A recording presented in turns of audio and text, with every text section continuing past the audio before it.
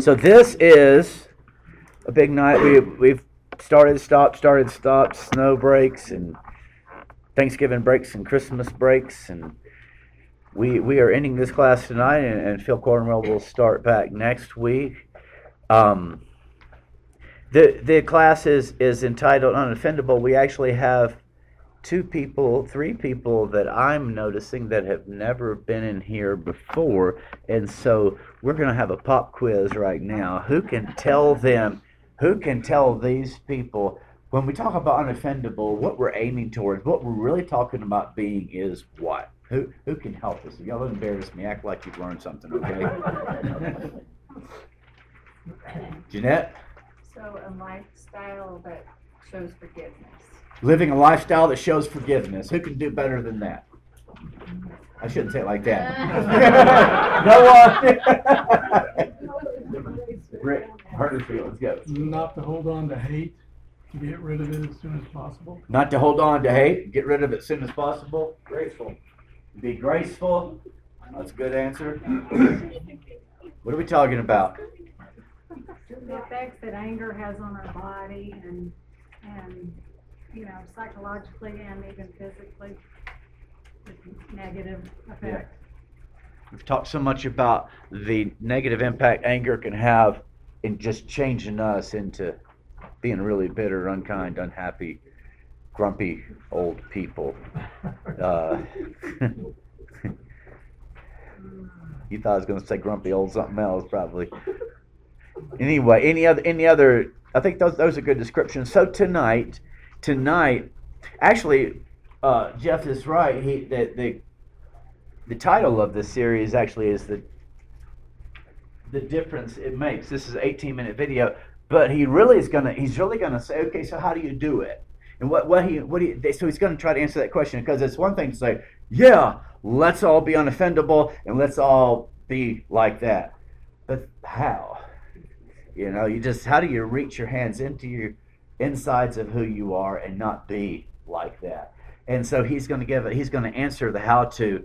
The truth is, he's already answered that many times, and so we're going to, with these cards that my two trusty. Oh, you still got some left? One left. One left. How many do you have left? I have none left. Okay. How many you got left? I'm all out. I'll take that.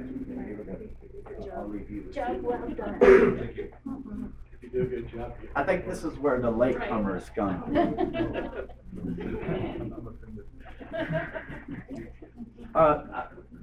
So what he's going to do, he's going to really try to answer how do you do it. But then what's really going to happen, I watched it and go, oh man, you only gave two answers, and one of them you've given every single lesson. So he's going to do something, he's going to repeat, but I'm okay with repeating. I think I've said it to you before. It's kind of like I got a nail and I drive it down, and I do the same thing until it's just driven in there. So he's gonna take one answer and he's just gonna drive it deeper in there. So that's good. He is gonna give another answer that he has not talked about up to this point. But oh yeah, we needed to hear that. So that's really good. And then this is gonna be a form of review of everything you said up to this point that is a practical tool for us to take home. So the question is, just listen to the video. How does he answer? How do you do this? But also, what else impresses you? What else stands out to you? What was helpful to you? What did you appreciate? What do you not understand? What questions did you have? And we'll watch that for 18 minutes. We'll have that discussion, and that's the way it will go.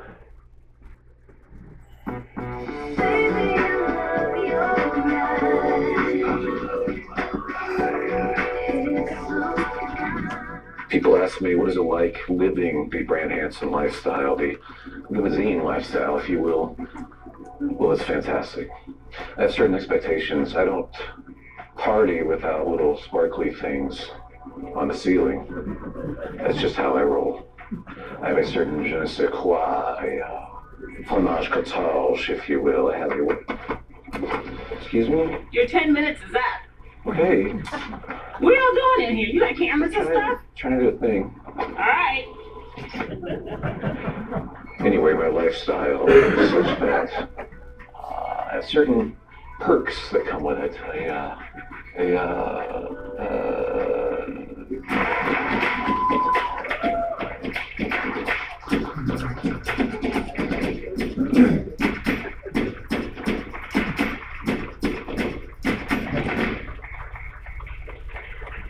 back, everybody. I'm so glad you're here. This is our last session. It's been so good to talk about this. I have people, though, when they hear me like talk about this, a lot of times they're sold, or they read the book and they're sold on the idea, but then they ask, but how do you really do this? It's one thing to talk about forgiveness, but how do you actually do this? And I tell them that there's only one way you can do this. And that is by constantly reminding yourself that you are yourself not deserving of forgiveness, but God's doing it anyway. That's it. It's a constantly re-entering that gratitude that will help you forgive other people. If you don't have that, you won't be able to do it. But here's the thing about gratitude and anger, they can't coexist. You can't simultaneously be thankful and angry. It's either one or the other. You have to choose. One will kill you. One will give you life. Choose wisely. It's like Sir Lancelot and the Holy Grail thing or whatever with Indiana Jones. Like, he chose wisely or poorly. Like, one will kill you. One will give you life. Gratitude or anger. But it's that thankfulness that God forgave me in spite of me. You may be asking yourself, yeah, that's interesting, but why do you have like a zombie guy behind you? And I don't actually know. I'm scared by my own visuals right now. I'll tie this in later. It'll make some sense. But I do want to hit that point because that is the basis for it. So it's every day being thankful that God has forgiven me. This is the only resource I think we have to do this. What Jesus is giving us, once again, as he always does, is freedom. He's actually giving us a way to live free. And for that, I am thankful to him. But I need this constant reminder in my life because I'm very forgetful too. I'm very forgetful, alarmingly forgetful. You will be alarmed. I lose my car. I'm not kidding. It happened a couple days ago. One time it happened, I was getting ready to go to work one day, and I walked out where I parked my car out in front of our place. I parked the car right there. Car's gone. I'm like, oh my goodness, it's been stolen. And I thought, what do I do? What did I put in the garage? I forget. No, it wasn't in the garage. It's gone. It's nowhere in the neighborhood. Like, well, it's been stolen, I guess. But then I thought, Brant, remember, you don't always know what you're doing. So before you call the cops, retrace your steps. And sure enough, I thought, what did I do yesterday? Well, I went to the gym. So I got a ride to the gym, and my car was there.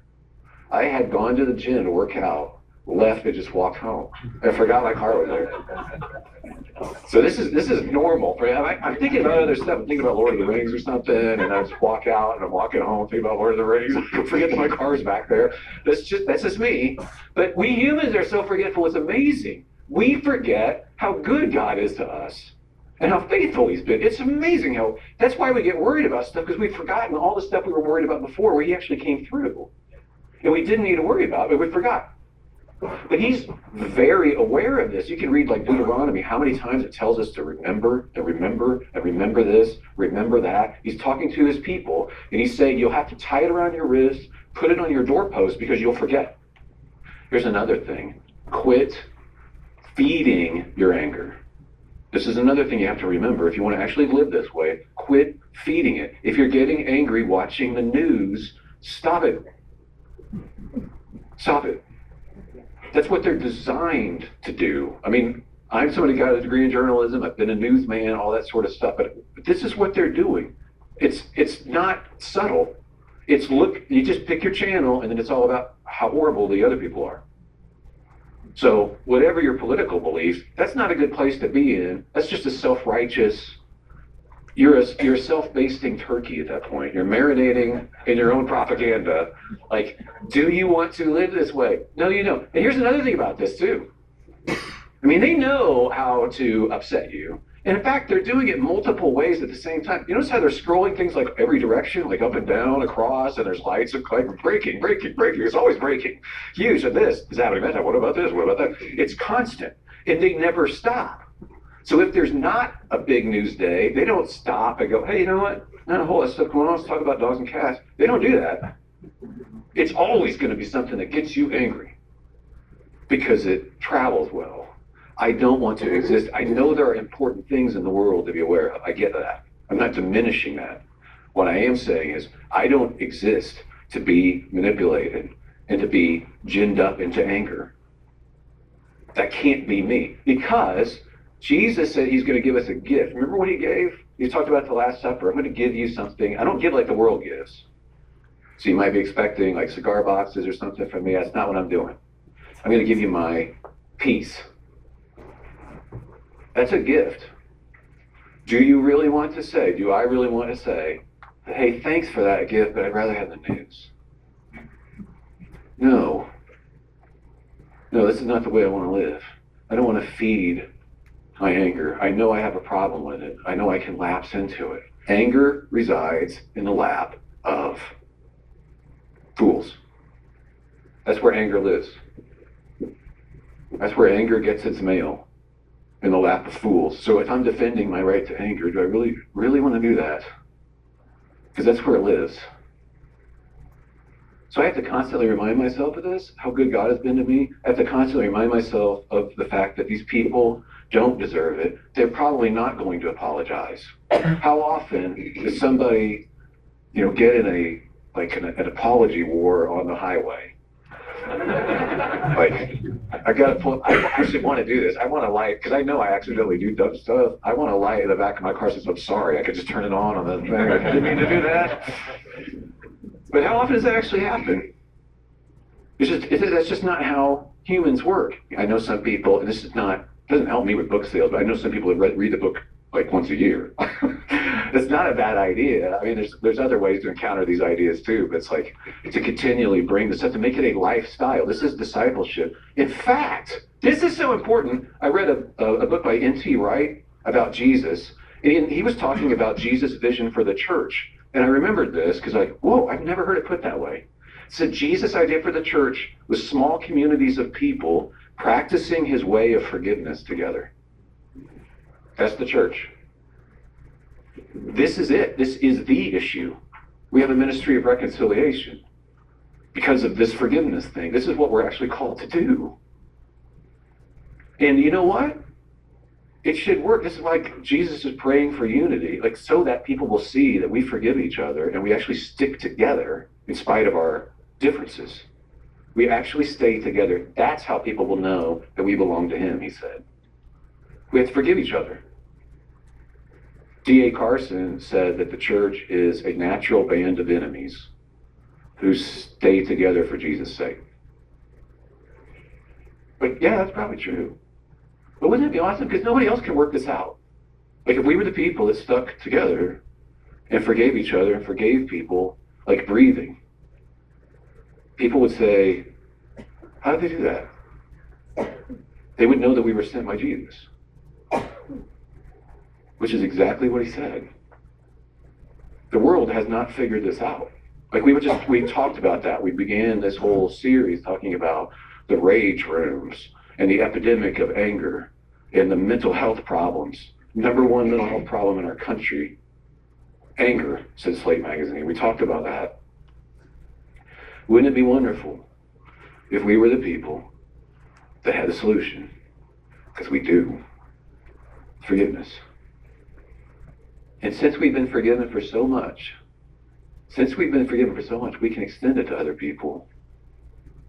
I shouldn't have done this. I've told you I'm not much of an athlete, but when our kids were little, my son, I think he was 8 or 9, and my wife said, hey, he needs to join a sports team. He's a big reader like me, nerd. And so I was like, okay. She's like, let's sign him up for football. And so I was like, hey, Justice, we're signing you up for football.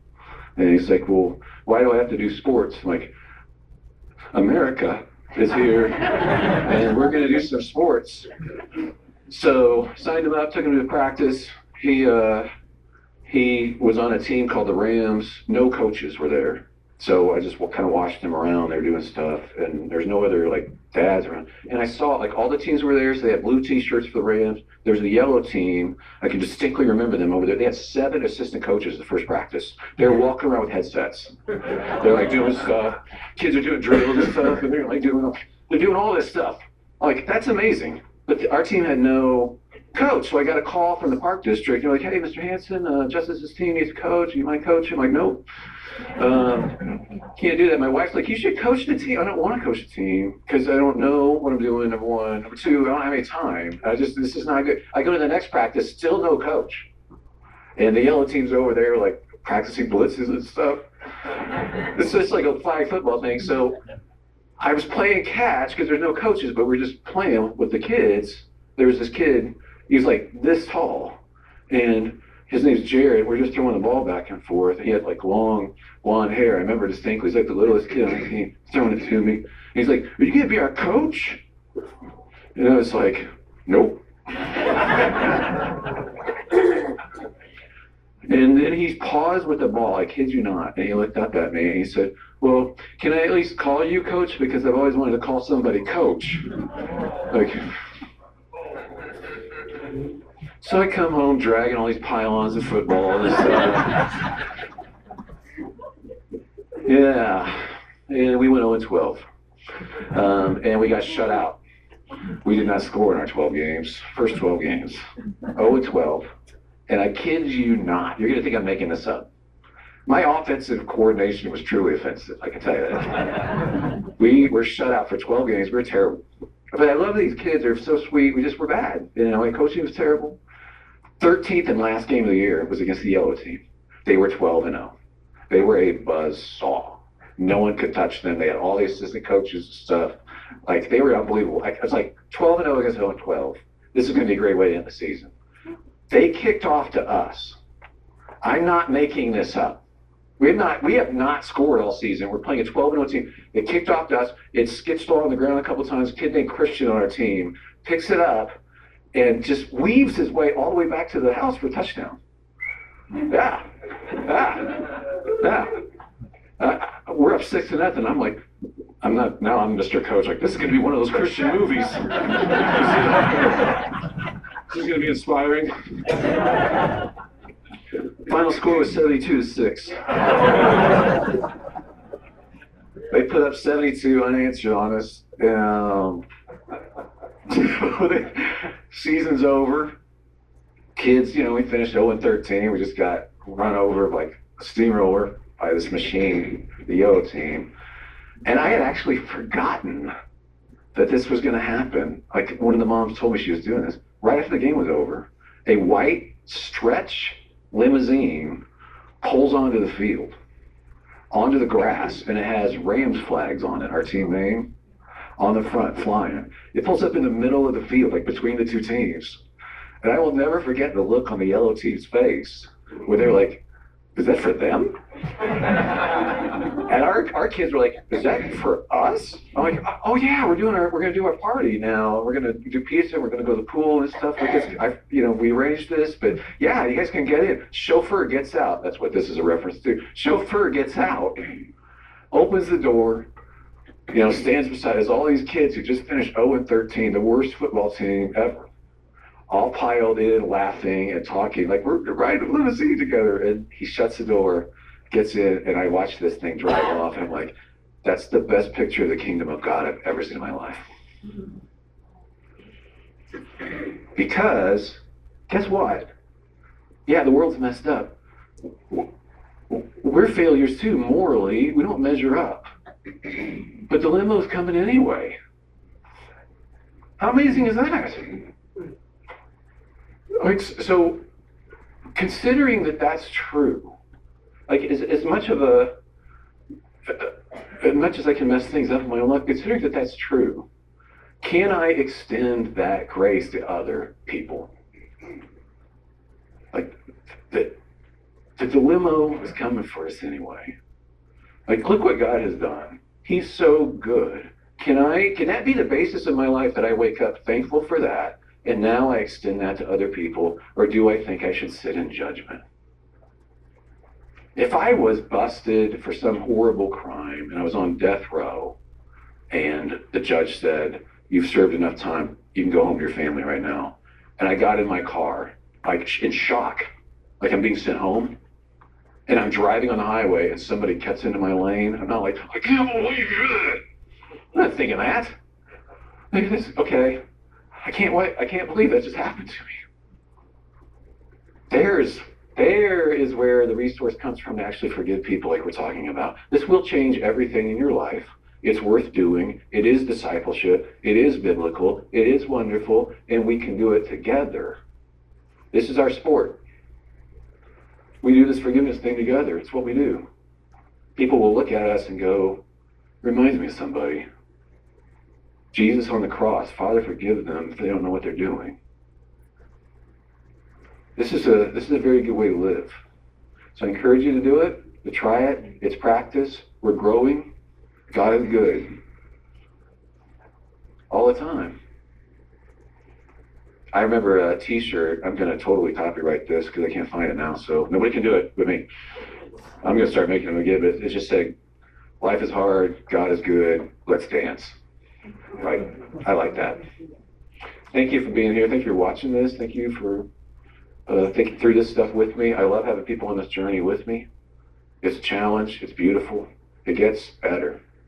It gets better every day. There's new facets of this that take on real life. And you know what happens? You become a different person.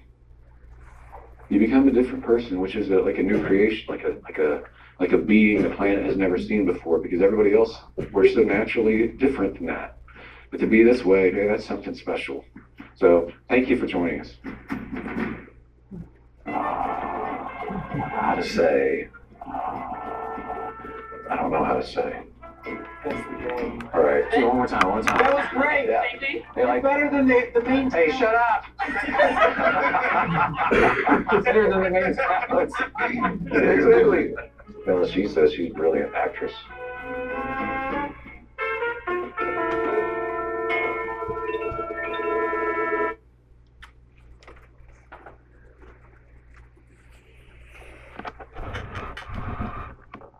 So how do you do it?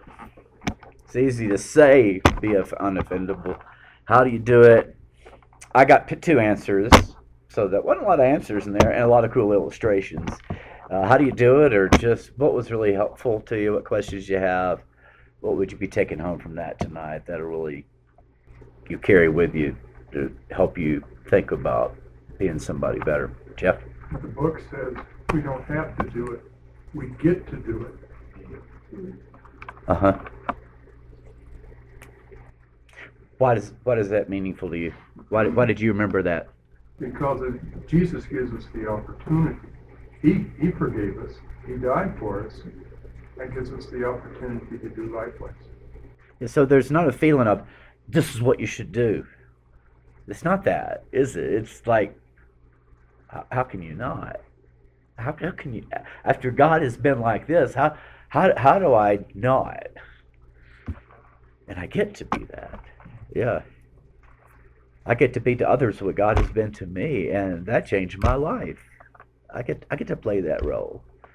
Yeah. So it's not a mandate being beaten over our heads.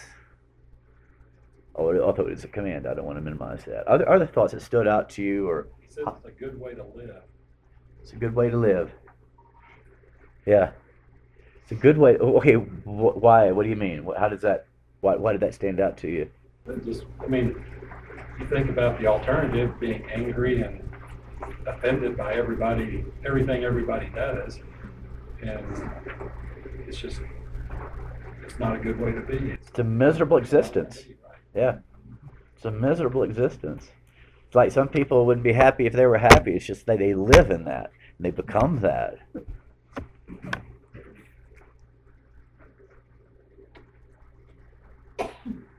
I saw some of you taking notes. How do you do it? What stood out? What helped you? Or what did I didn't understand? Jeanette and then Craig. He said, be thankful, because he said it's impossible to be thankful and angry at the same time. I don't know if it's impossible, but it's pretty hard to be angry while you're in a mind of thankfulness. Yeah, gratitude and anger it's really hard for them to coexist. Yeah. Craig? I was going in the same place, but I like how he said we should find ways to remind ourselves to be grateful, to be thankful, and that will keep us in gratitude and not allow us to be a place of anger. Yeah. Just remembering. We've got to remember. He talked about how he struggles with memory. and he's talked about forgiveness every single time. So that's just like driving home, driving home, driving home. Is to remember we're constantly not deserving of forgiveness, and this protests and riots and fighting and the combative spirit is all about responding in ways to giving people what they deserve. It's justice. And just being reminded God did not give us what we deserve. And so I like the illustration he used of that. Oh, go ahead, Lisa. I was just going to say, I don't exist to be manipulated to anger. Yeah. That's what got me. Yeah.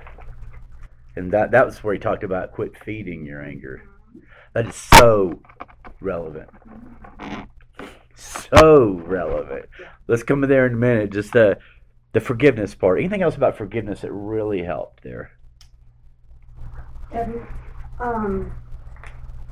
looking back, I just feel really, really blessed that I have God to turn to when I have those moments where I don't have them like I used to. Before I had God, I would get angry, and I had trouble forgiving people that hurt me. But one thing I learned also is if you don't forgive someone that really hurts you, that person will control the rest of your life. Mm-hmm. Because it's always there. And then once you do the forgiveness part, you have the peace that God said you'll get. And you're free. Mm-hmm. It's a freedom. It's a beautiful freedom. Yeah. And she hasn't been angry since we've been married. We all laughing. Yeah. I don't get it. We all know you, Fred. Jeff? You know, something that Jesus has told us before that really falls into this is we have to be judgmental before we're angry, because we're judging. And Jesus has told us by the same standard that we judge others, he will use that same standard to judge us. So I want to have a real generous standard. I want to have Yeah. a real generous. Yeah. That Yeah. bar is going to be really low. Yeah. Real generous grace. Good, that was the word you used, graceful. Just live graceful.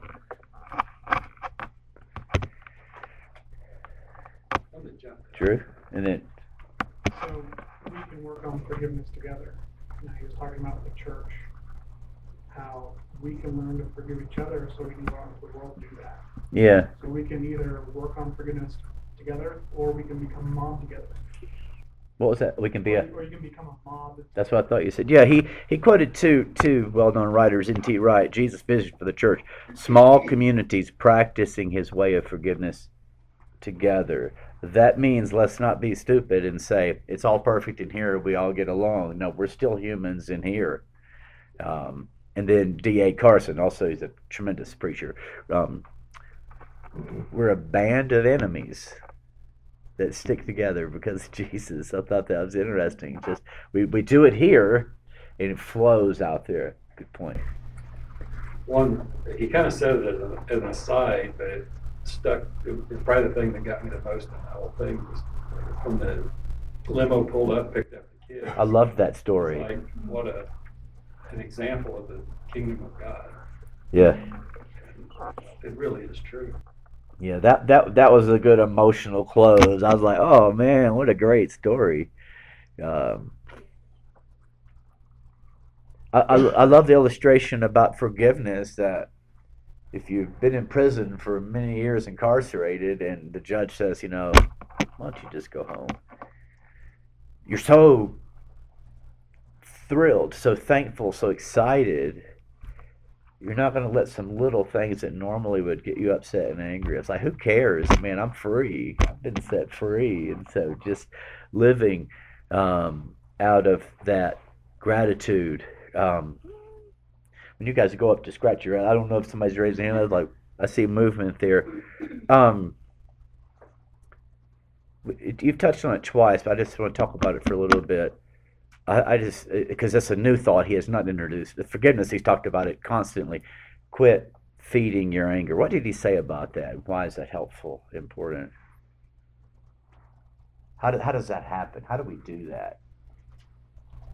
I think part of it is recognizing what makes you angry, first of all. I would use an example of myself. I had her write that down. I don't know how many years ago it was, but I was an avid prepper for a long time. The world's going to end, and even as a Christian, and she pointed out that the thing that got me fired up all the time was all of the conspiracy videos I was watching on YouTube, all of the news feeds that they were talking about, all of the things that were going bad, and she's like, just stop watching that stuff. Lights out, done. And I haven't been angry about that stuff in years now. It's just something I don't focus on anymore. So I think that's what he's talking about, is identifying what makes you angry first and then eliminating it to the extent that it's not going to make you angry anymore. And then I think there's also a spiritual maturity that has to occur at some point where you have to become able to, if you're going to consume that kind of content, there's growth that has to occur as a Christian, as a person, before you can allow yourself to kind of engage with that kind of material again. Yeah. Yeah, it fuels your fire. How do we feed our anger? We're rabid fans of anger. Yeah, it sells. He said that. It's like they don't put stuff out there because it's the news. They put that stuff out there because that's what we want. I think it's easier too. It's just easier to get mad. Yeah, isn't it? Scripture says be slow to anger. Why does it say that? Well, because it's hard. It's hard. It's so much easier to get angry fast. Yeah, than it is yeah. to be peaceful fast. I don't know about you all, but not necessarily that it relates to this particular time, but after our last big every 4 years election, I just quit listening to the radio. I quit watching the news, and I started listening to 88.7 KPAE classical music, and it just calmed my soul. A lot of the stuff on the news that I watched, and a lot of I'm big into, I grew up in politics. That was my father's world. And a lot of the news that I watched, I'm interested in politics, very much so. And a lot of the talk shows that I would listen to, the radio, a lot of the things I was hearing I agreed with, but there was a toxicity. It was like poisonous. Even though I agreed with it, to a degree, there was a disrespect and a combative nature. I just don't want that in me. I just don't. And so, same thing with Facebook. A lot of people are fueling fires through their comments on Facebook, and a lot of people are feeding their fires through what they're reading. And here's the sickest part of it, is so much of that is not even true stuff. But they think it is. Maybe it is. They don't know. They hear it and boom, they're mad. And so they put something out there that makes somebody else even angrier. And then they put something, it's just this fire. And so some of the national stuff that happened that was really bad, I saw on Facebook. It's like, man, I got to get away from this. And it's just, here's another log, put on that fire. I'll make this comment. In the name of speaking up for justice or what's right. It's just, no, that's just another stick on the fire of racism, another stick on the fire of political divide or whatever it may be. We feed our anger through sometimes stuff that's on the news, through the radio, through television, through Facebook, and all those things aren't necessarily bad, but you got to be mature enough, like Craig was saying. And then, sadly, are you getting ready to raise your hand? Okay, go ahead. No, I didn't know that was. There was a fly right there. Well, one of the things he said was, don't exist to be manipulated toward anger. And that's exactly those things that can do that. Watching the news, or not to say we all should stick our head in the sand by any means, but don't exist to be manipulated toward anger. How do you want to live? Yeah. Peace. So remind yourself of God's goodness. And he says anger lives in the lap of fools. Yeah. So feed yourself with things that are peaceful. And so Another way Lisa? That's what I was thinking. We react, we build ourselves up by what we consume. That's right. So if we consume things that are manipulative to think anger and injustice and such, we get fed by that. If we feed ourselves with scripture, with love from our brothers and sisters, from that Jesus teachings, that's what we're filled with. Yeah. And that's how we achieve the peace. Yeah. We can also feed our anger not just from those external sources. We can feed our anger through people we spend time with. And I wonder, when people walk away from me, do you want to share with the class? She's making you angry. Do I need to, Amy, can you get up here? Can you move up here, please? Need you and Jolie to separate. I got somebody swatting at a fly, or I have a hand back here, friend. We're just saying, one of the things that feeds your anger is when you think what you think is more important than what anybody else thinks. There's pride. And that really, I think, encapsulates a lot of the problem. Is we're looking at the world from our point of view. We never are really looking at the world from the other person's point of view. Yeah.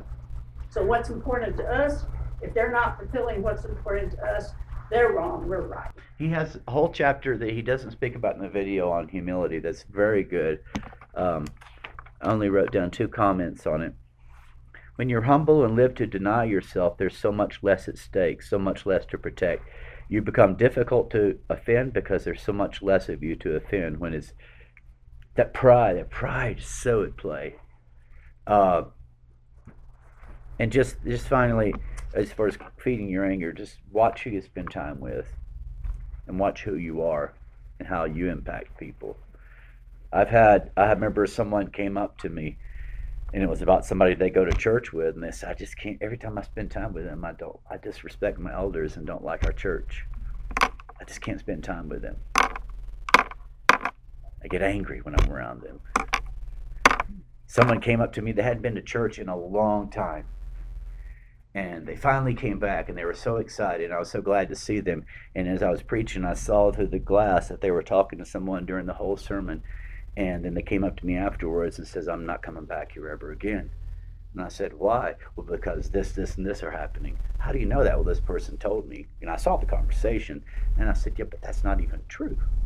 I mean, I should know. I said, that's not true. Your company can really fire you up or piece you up. Be careful. So we have time for this. I've been waiting 3 or 4 lessons. Keep saying, oh, there's a whole point he makes in a chapter. We do have time. That is really important, I think. And he just didn't talk about the video, but he did in the chapter. But our discussion went on so well each time that we never got around to it. But one of the ways of how do you do it is, I think this is what he says in the book, at least that's the way I have it in my notes. A key to being unoffendable is to practice rest. Practice rest. Now let me explain to you. And I'm going to share with you what he wrote, but I'm also going to share with you what I learned. You know, you're getting old when what I learned in the late 1980s from a book that was given to me, written by a guy named Gordon MacDonald. That's right. Ordering Your Private World, learning to practice rest. And I'll share it from the perspective of the Gospel of Mark, but you can see it all throughout Scripture, especially throughout the Gospels. When you read the Gospel of Mark, it's the shortest Gospel, and it's intense. It's intense. There is one word. I think it's the word that's repeated the most often, other than thee and a and then or something like that. And it's repeated so many times that I printed it and looked at it, and that so impressed me looking at it that I said, wow. And so I put these copies here and these copies here. You can't see that small print, but that's just me going to blueletterbible.org, taking a look at that word and saying, where else in Mark does it show up? It shows up that many times in that one small book. And it's translated in different ways. It's like Jesus was doing this, and immediately he went here. And then Jesus did this, and straight away he went here. Straight away, straight away, straight away, straight away, forthwith. That must have been King James Version. Immediately he did this. Immediately he did this, forthwith. It's just constantly. It's a fast-paced book, and you just feel like Jesus must be worn out, because I'm feeling worn out reading the book. It's just busy. Jesus here, and then immediately he went here, and then immediately these people came to him, and then straight away this, and there's this constant. But he makes a point in the book that here's what's really interesting in the Gospels is that's the kind of way the Gospel is presented. But you look at Jesus, and and he's not only is he constantly, there's just busyness, there's constant persecution and criticism from those that oppose him, but he seems to maintain his cool in an amazing way. How do you do that in such a chaos? It's because Jesus models for us one who practiced rest. In Mark chapter 1,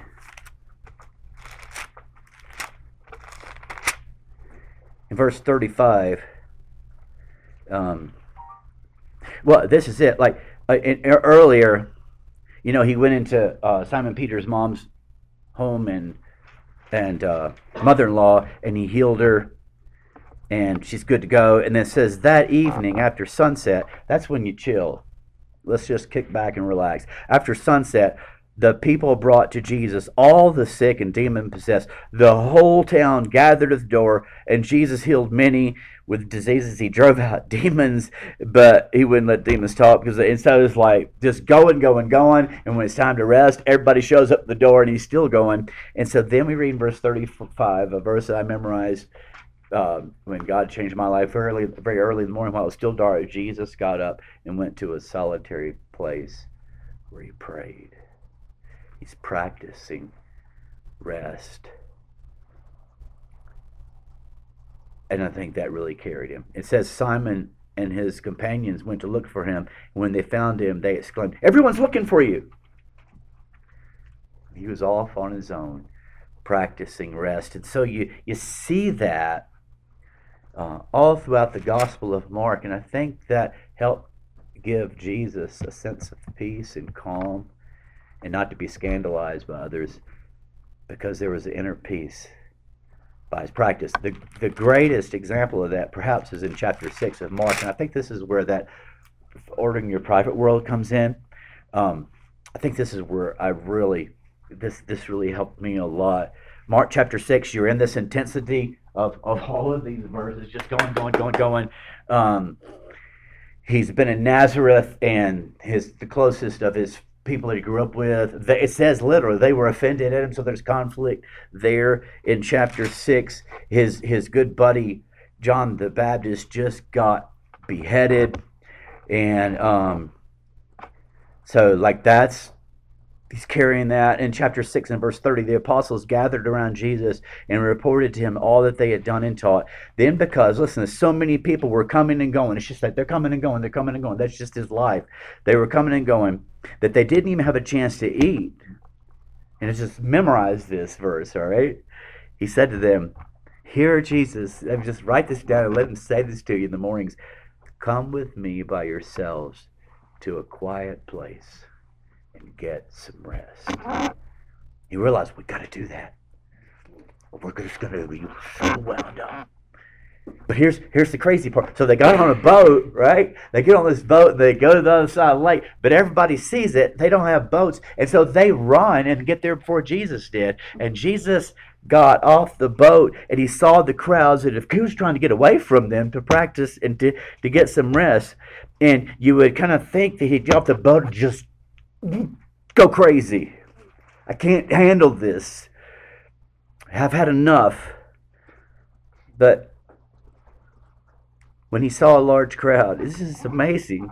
In verse 34, he had compassion on them because they were like sheep without a shepherd. And so he began teaching them many things, and then he fed them. Well, that's the story we looked at this past Sunday. It's like, wow. But he's still tired, right? He still hadn't rested. So look what he does. After he feeds them, it says in verse 45, immediately, that's it, straight with moving that fast-paced book of Mark. Immediately, Jesus made his disciples get into the boat and go ahead. He didn't wait for them to leave. It's kind of like I am sometimes when I have company. Y'all can stay. I'm going to bed. That happens sometimes. Because Karen, she can. Oh, I'm tired. I'll be right back. He didn't wait for his disciples. He said, "I want you guys to get in the boat." And then it says verse 45. He dismissed the crowd. He didn't like, oh man, I don't know if they'll ever leave. He realized, I'm going to have to. Or this is order in the private world. You don't let your schedule control you. You don't wait. You make it happen. You've got to be intentional about it. So he dismissed the crowd. After leaving them, he went up on a mountainside to pray. He's practicing rest. And then the book, he doesn't refer to Mark 6 in Unoffendable. The book says that's what helped him not blow up all the time with people, because he had this inner peace. It wasn't just because he was the Son of God, but he was practicing rest. And so the application there is one of the reasons that we get so angry with people is because we're already on edge. And just that's the nature of our lives. It's just this, just going, and we're busy and chaos, and there's never a moment to rest. And someone comes up and says, "Hey," and we just blow up. All they said was, "Hey," and we're so offended because we're not at peace within, because we don't practice rest. Our lives are so busy, so chaotic, so stressful. We become so impatient that we're vulnerable emotionally. And so we set the stage for how we interact with others in that way. And so Jesus shows us a beautiful example. And then he closes, I think it's in this book, with Psalm 46, that chapter at least he closed. This is really good. I'll read it to you. God is our refuge. Just listen to that place of rest. You got to have that.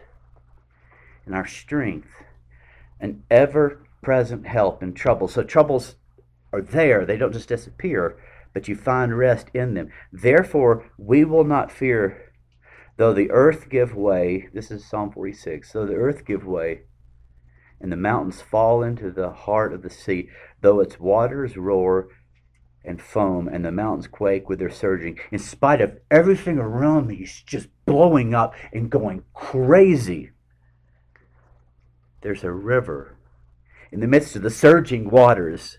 This is beautiful. There's a river whose streams, you just see this peaceful river, whose streams make glad the city of God, the holy place where the Most High dwells. God is within her. She will not fall. God will help her at break of day. That's where you go, in the midst of the storms. And then he goes back to the storms. Nations are in uproar. Kingdoms fall. The Lord Almighty is with us. The God of Jacob is our fortress.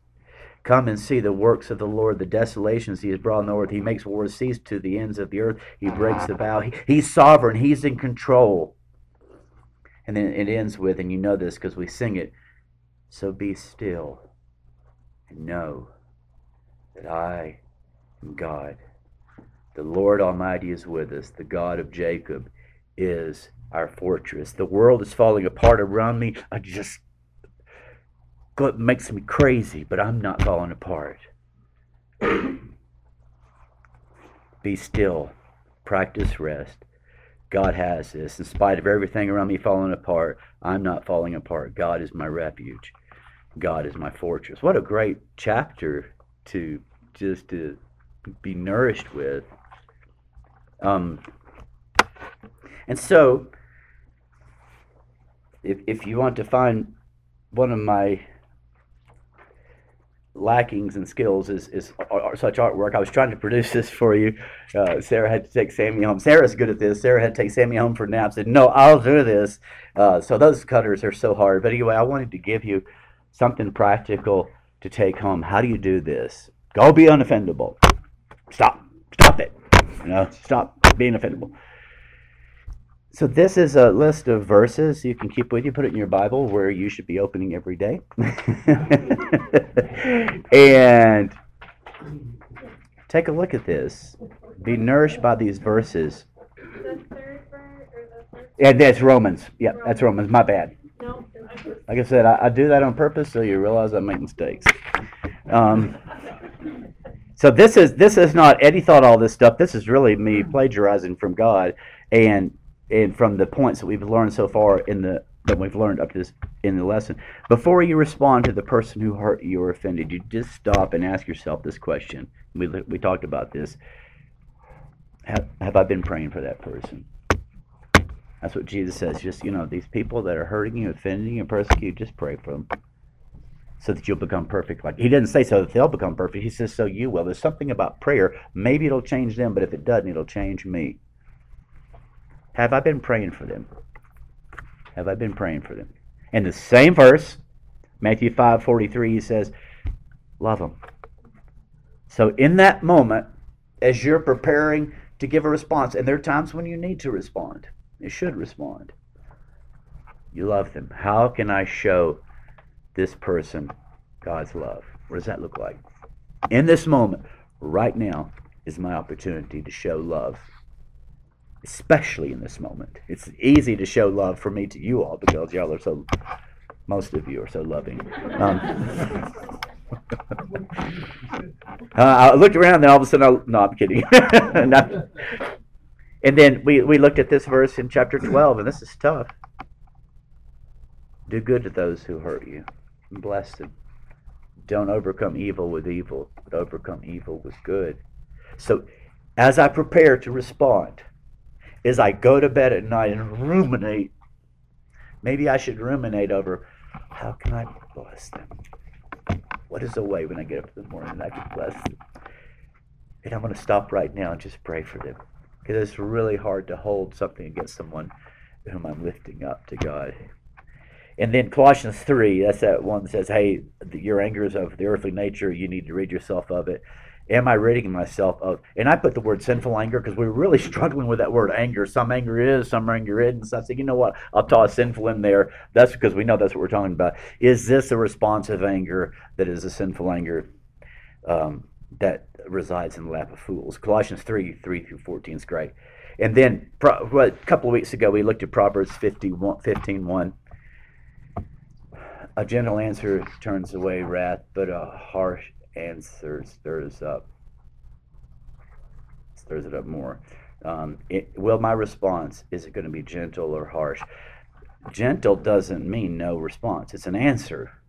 But how am I going to do that? What's my objective? Am I going to fuel their fire more? A harsh answer stirs up anger. Am I going to fuel it more? Or is my objective to try to speak peace into this? That doesn't mean I don't speak. That doesn't mean I don't speak directly. And then that's that chapter that I mentioned that we don't have time to look at. It's in the book. You should read it. Right now, this feeling I have and these words that are getting ready to come out of my mouth to this person, am I being driven by humility or pride? Because pride is a big struggle for me. Philippians 2:3, just let that just live there. And then we looked in James 1:19. Am I being quick to listen? And that we talked about. Remember, we respond, we get upset, and we haven't even listened. We don't even know. We think we do, and we don't. We think we know their hearts, and we don't. We think we know what happened in this other state with this situation, and we're because we saw it on NPR or we saw it from Fox News. I'll be fair, okay? What's that guy's name? I was trying to think that got fired from Fox. I was going to use him. Sorry? Tucker. Yeah, Tucker. Yeah, because Tucker said it. Are we listening? Are we learning? He who answers in Proverbs, we learn he who answers before listening, that is his folly and shame. And then this is just the most repetitive thing in Ephesians 4:32. I think Kathy brought it up last week. In this moment, is this a response? Am I showing forgiveness to this person in the same way God has forgiven me? Be reminded of that. He didn't teach this. It's not even in the book anywhere, I don't think. I came across it and thought, I'm going to toss it in there too. In Hebrews 12:14, make every effort to live at peace with everyone. He doesn't say with these people because they're so peaceful. It says everyone. Everyone. Oh boy, this is such a high calling. Hebrews 12:14, am I making right now, what's it going to look like for me to make every effort to live in peace with everyone?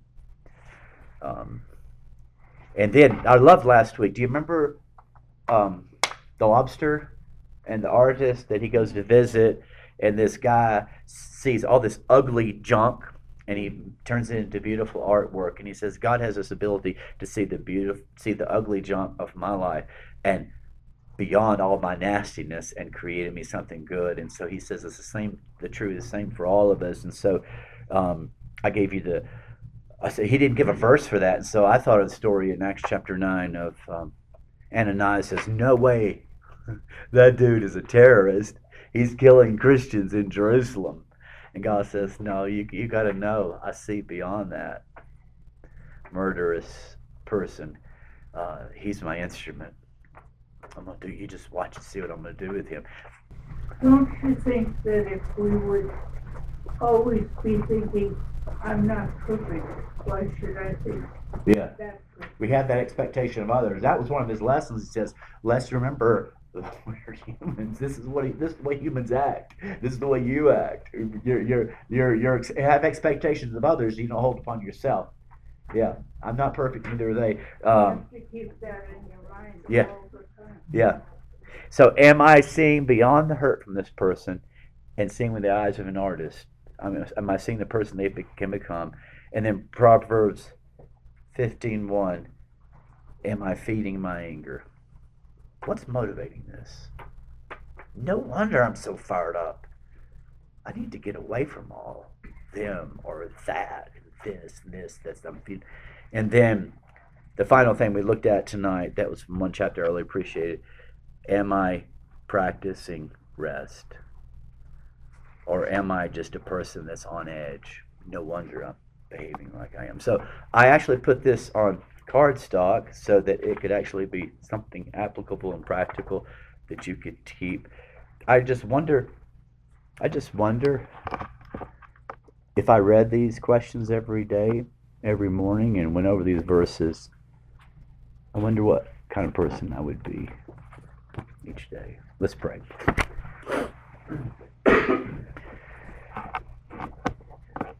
Father, I thank you so much for this time in this class we've had. It's been really helpful for me, Father. It's made me stop, and it's made me question, and I've struggled, I've wrestled with some of the things that were presented.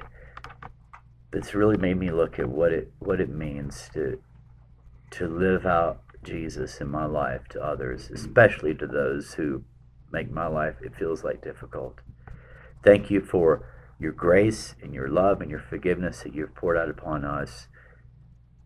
God, may we be so mindful of your grace and mercy and forgiveness to us that we will pour it out upon others and show the others your love.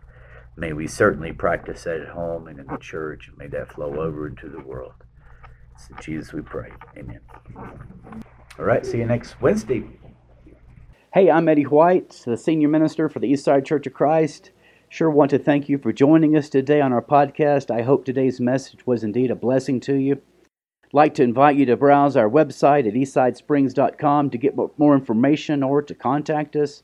And as always, we indeed welcome you to join us for our worship service in Colorado Springs as we seek to live out Jesus' mission of making disciples of all nations.